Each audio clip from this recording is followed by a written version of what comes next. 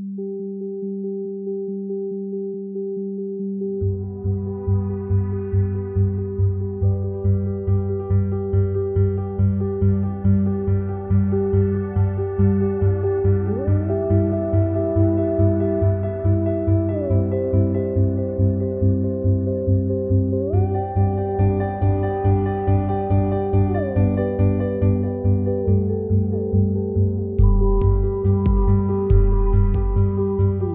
are listening to the Seven Rivers Student Ministry Podcast, a ministry of Seven Rivers Church in Citrus County, Florida. Here at SRSM, we believe that all students are lovable through a relationship with Jesus. Visit our website at sevenrivers.org/students.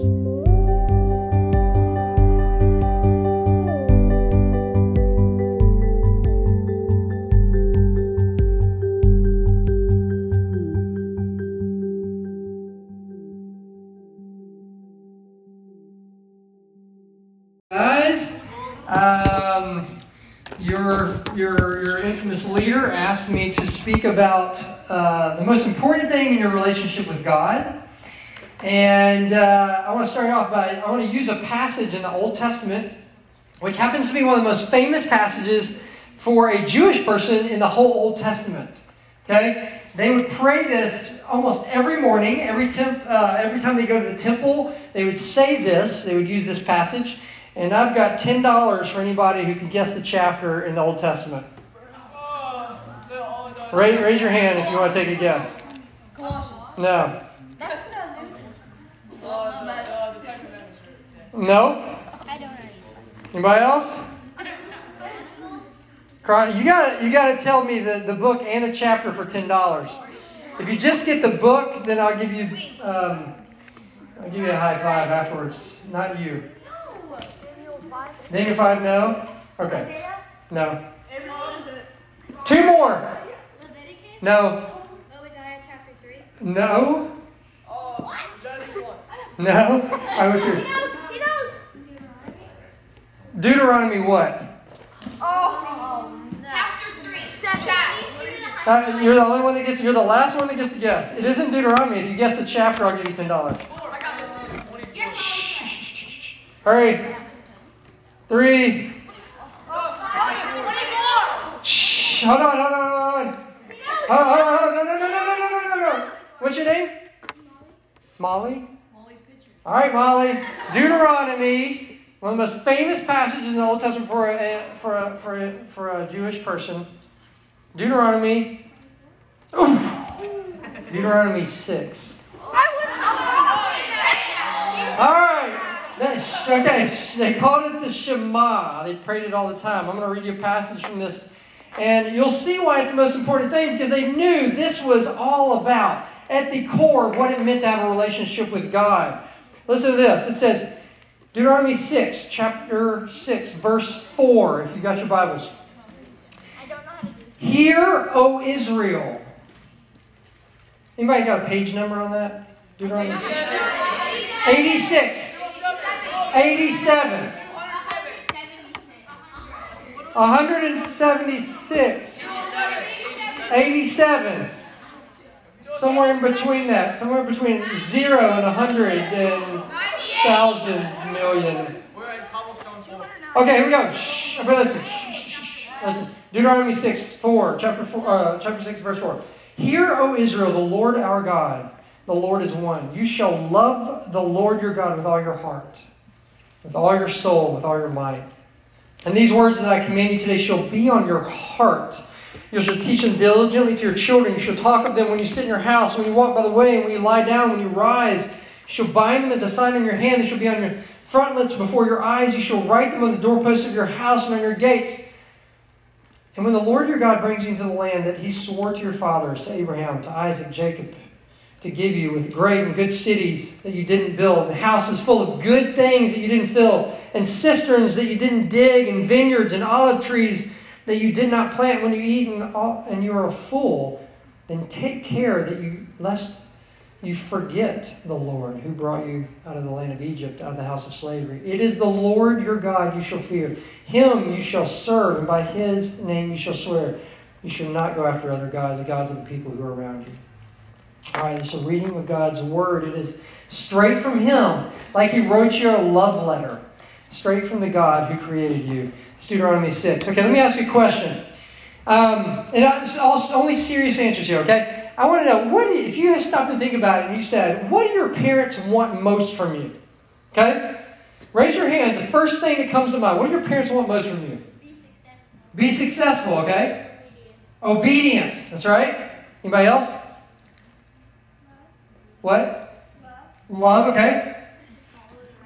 Follow the right path. Those are good answers. Okay, anybody playing sports in here? Okay, what would you think, what does your coach want most of you? What's that?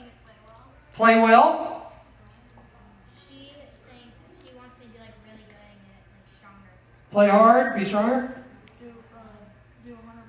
Give 100%, give your all? Be the greatest you can be, that's right, that's good. Now let me ask you this. The first thing that comes to mind, what do you think God wants most from you? Okay? For us to accept His Son as our Savior. Okay, accept Jesus. To love Him. All right, good night. You guys, I don't even need to talk. You already got the right answer. We'll just close it up. Let's pray. I'm just kidding. I'm going to talk. You guys are so well trained in here. It's great. You are exactly right. It's all over this passage, right? It says, the Lord your God, the Lord is one. You shall love the Lord your God. Love the Lord your God with all of your what? All of your heart, with all your soul and all your might. These commands I have for you today shall be on your heart. Not best behavior. Yeah, I thought you were going to say like obedience. So God wants your heart. What in the world does that mean? Anybody like zombie movies or shows? Zombies? Do you think that that's what it means? Like God wants literally your heart? Like He's like, here's my heart. That's not what He means, right? But it's not really obvious. What does that even mean? What does that even mean? We're going to talk about that today. What does it mean that God wants your heart? Because it is one of the most important things in the whole Bible, that God wants your heart. And I think it means like this. You think about, we're close to NASA over there at Cape Canaveral. NASA, what would you think of the heart of NASA? What? Space. Yeah. Well, even without the shuttle, it's what? What controls the shuttle? It's the whole control center of NASA, right? That's the heart of NASA. You think of the CIA, maybe it's like the headquarters of the CIA or the FBI or something. Your heart is it's like the seat of all your thoughts, all your desires, the headquarters of your emotions, and all your actions come from your heart. Anybody seen Lord of the Rings or read any of those books? Okay, some of you. Who's the guy who loves the ring the most? Gollum. If you know him, he's like this creepy creature, and he goes around, he's just seeking after this ring with all of his heart, and that's the only thing he wants. And he always calls it my precious. Why? Because it consumes him. It's the only thing he wants. It's the thing that's most important in all of life to him. It's precious to him. And so our heart, your heart, listen to this. Your heart has a picture of what is precious in life. Your heart has a vision of the good life. Your heart has a picture of what is going to make you most happy in life. Now, you may not think about that all the time, but right now, your heart has inside of it a picture of what is going to really make me happy and fulfill me. What is my precious? And we start each day with our heart, picture your heart like a cup. And it's like about this full, like a Solo cup, one of these big cups or whatever. It's like this full. And you need to fill it. You have a vision in your head. What will fill my cup this day? And you desire it. You go after it. And what is that? Whatever it is, that describes what you love. That describes what your heart loves and wants most. And there's all kinds of examples of that, what that could be. What are some of the things that could be? May even be good things. What are some things that your heart may crave or want to fill it with? Yeah. Video games. Video games, all right? Sports. What's that? Sleep. Amen. Reading books. Food. What's your favorite food? What? Wings. Air. What's that? Shh, hold on. Amen. Validation. Like you want to be liked, you want approval. Money? Yeah, absolutely. Success, good grades, those type of things. You want to be cool, you want to be liked, all kinds of things like that. Look, so when it says in this passage, it says God wants your heart. This is what it means. He says, God wants you to love and desire Him above all those things you just named. Okay? That's what it means in this passage. God wants your heart. When it says in that passage, God wants your heart, He wants you to love Him more than anything else in life. That's pretty simple to say. It's pretty simple to understand, but it's pretty hard to live out because the honest truth is we love a lot of things more than God. So what are some of those things? So the first things you might think of, sometimes you think of loving bad things, right? There's all kinds of bad things. I'm not going to ask you what those things are, but everybody knows there's certain things in life that are just, really displease God. They're the things that nobody knows you're doing. You do in secret or you think in secret, and you're like, these are things your heart goes to, and you're like, I know God is displeased with that, but I just love it. Why do you do it? Because you think it's going to make you happy. It makes some kind of promise to you. It whispers in your ear, this will make you happy, so you do it anyway. That's something your heart loves. And those things can be pretty dangerous because you always in the end say, that didn't satisfy me, it didn't fill my cup. But that's not the most dangerous things. The most dangerous things are the good things y'all named. Here's what I mean. Deuteronomy 6, look in your passage 10 through 14, it has all these good things in it. It says, when you go into the land, so God promised His people that He's going to give them this land. He says, it's going to be incredible.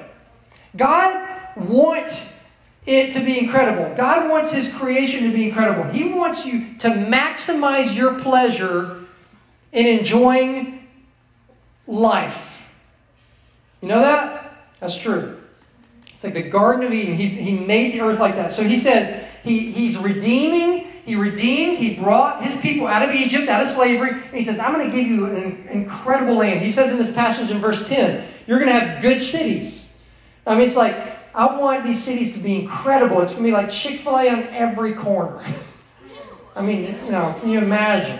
I want everything. I want you to have all the amenities. I want you to have swimming pools and tennis courts and bike lanes. And I want these cities to be incredible. And then in verse 11 it says, I want you to have houses full of good things. Hey, can you picture God saying this to His people? I mean, He says, I want your houses to have like the best PlayStation, Nerf gun arsenals, a closet full of nice clothes and what? Froyos? A Froyo station built into the wall. Yes. All right. Shh. Stay with me. So then He says, I want outside your house, I want you to have cisterns and vineyards and eat. He says, I want you to eat and be satisfied.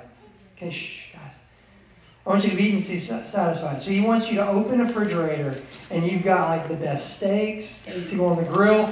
You got your best pizzas, mac and cheese and chicken wings. Mac and cheese and chicken. Do you think of God wanting those things for you? Yes. Okay, so there you go. Now, then He says in verse 12 though, He said, but, here's a but. Be careful. Take care because He knows what you're going to do when He gives you those things. And to the degree that you have any of those things that you name that are good things, He's saying to your heart right now, take care. Lest you do what? What does He say in verse 12? Make an idol of them. What does He say literally? I don't know. Who has a Bible? Verse 12. I don't know how Okay, to shh, read hold on. What does He say?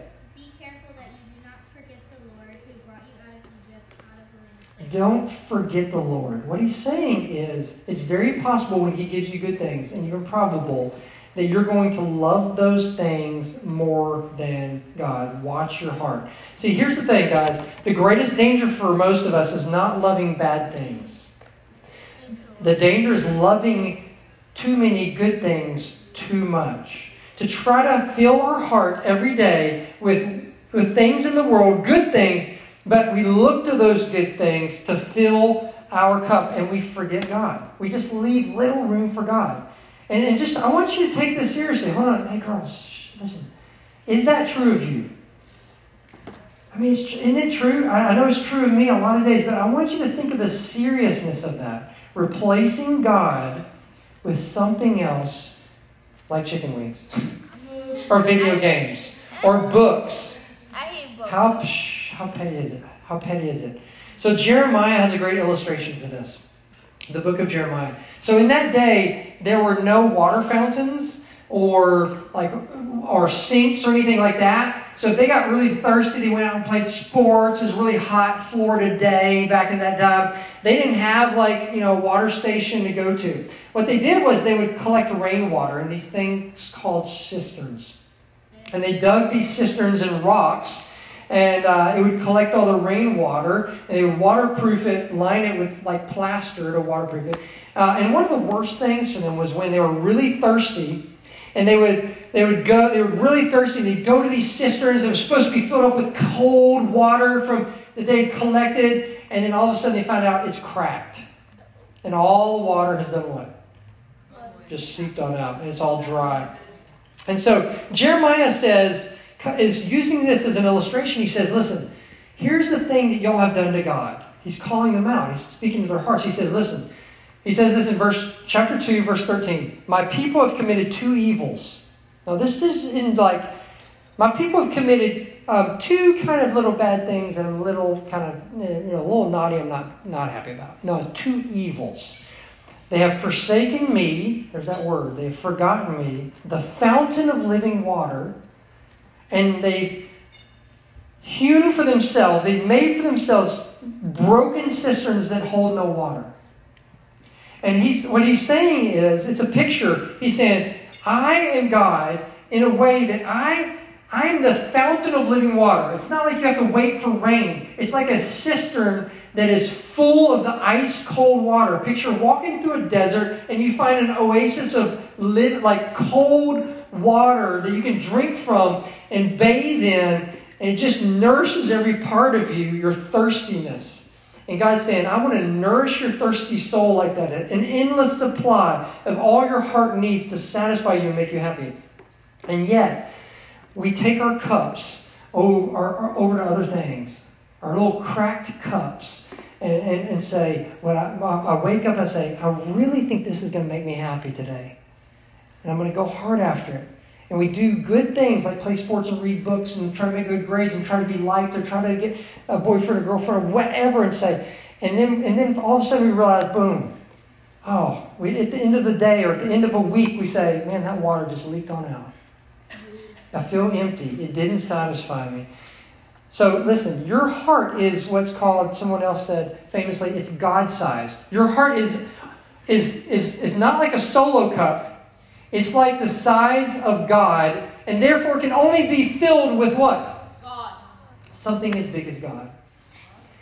And if y'all learn that now, you will save yourself so much heartache in going after other things that just seep out the cracks of your heart, and you wake up empty again morning after morning. So your heart, it seeks after glory, to be approved of and liked. And can anyone on earth fill that the way it's meant to be filled? I promise you, no boy or no girl or no one will ever fill that, because your heart is God-sized in its size of glory. For beauty, it's God-sized. Only the beauty of God will fill it. For power, for love, only the power and love of God is big enough to fill that cup in your heart. And the worst part about this, guys, is the more you don't believe this, and your heart, you leave here today or when you get into high school, whenever, and you go after other things, you try endlessly to fill your cup with things that are just leaking on out. The worst judgment is God says, all right, I'm going to leave you to that. You go after it, and He gives you over to that. And somebody wrote one time a paragraph about this. He says, anything else you try to love more than God will eat you alive.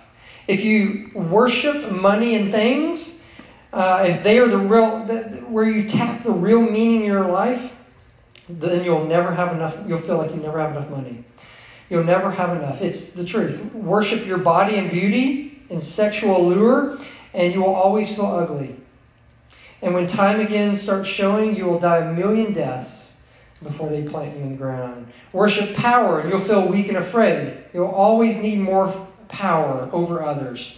Worship being seen as smart, and you'll always feel stupid, a fraud, always on the verge of being found out. The dangerous thing about these forms of loving other things is not that they're evil or sinful, is that they're unconscious, meaning you don't think about it all the time. They're default settings of our heart, though. It's the kind of worship you always slip into day after day, getting more and more selective about what you see and how you measure value without being fully aware that it's what you're doing.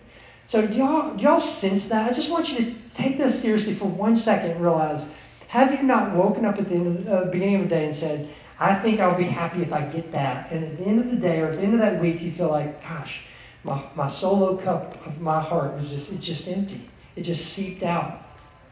And you have a decision to say, maybe it was the wrong thing, or maybe I just didn't get enough, and I'll go hard after that again.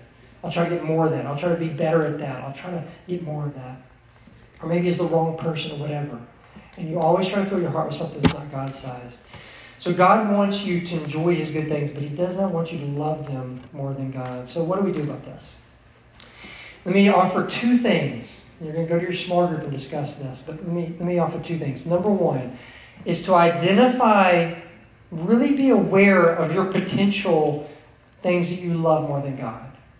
Okay? And so there are some questions you're going to look at in your small group, and I just ask you to take these seriously. They're really good ways to identify these things in our hearts. So it's going to say things like, it's going to ask you to look at, what do you daydream of? Like, what do you think of throughout school? I know it's like, half the time you're in math class, you're not thinking about math. You're daydreaming of something else. What do you think about most? What do you desire? What do you really want most in life? Emotions. What causes your emotions to spin out of control? These are areas you could look at to see, what do I really love most? Anxiety. What causes you most anxiety? What do you most fear losing? What makes you most angry? That usually points to something you love. What do you pray for most? What do you spend the most time on, or money? And then there's some possible things like approval, being liked, or your image, or your beauty. Comfort or pleasure might be one. Having lots of stuff. Sports, being good, helping out, or your performance.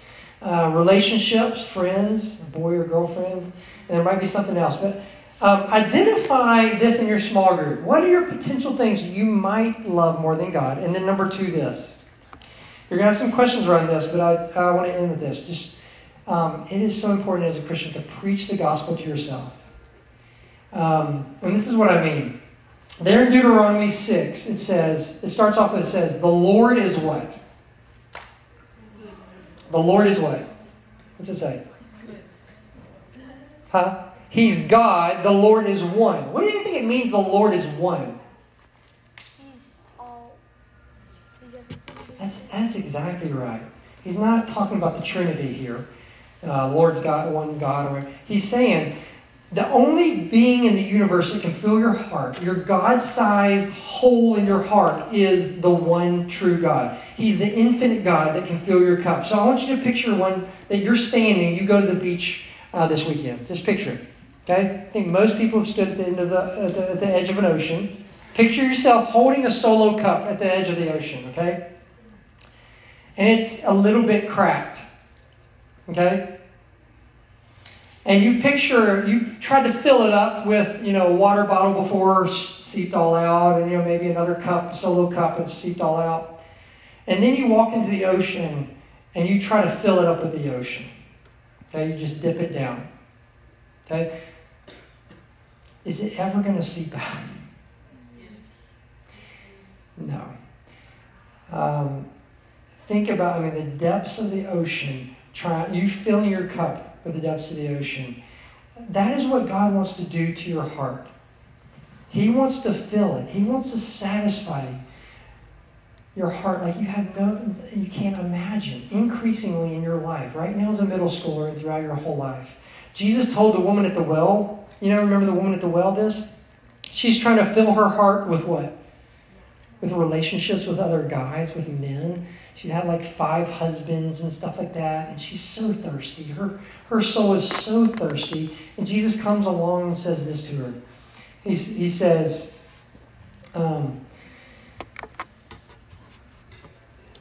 says, everyone who drinks this water will be thirsty again.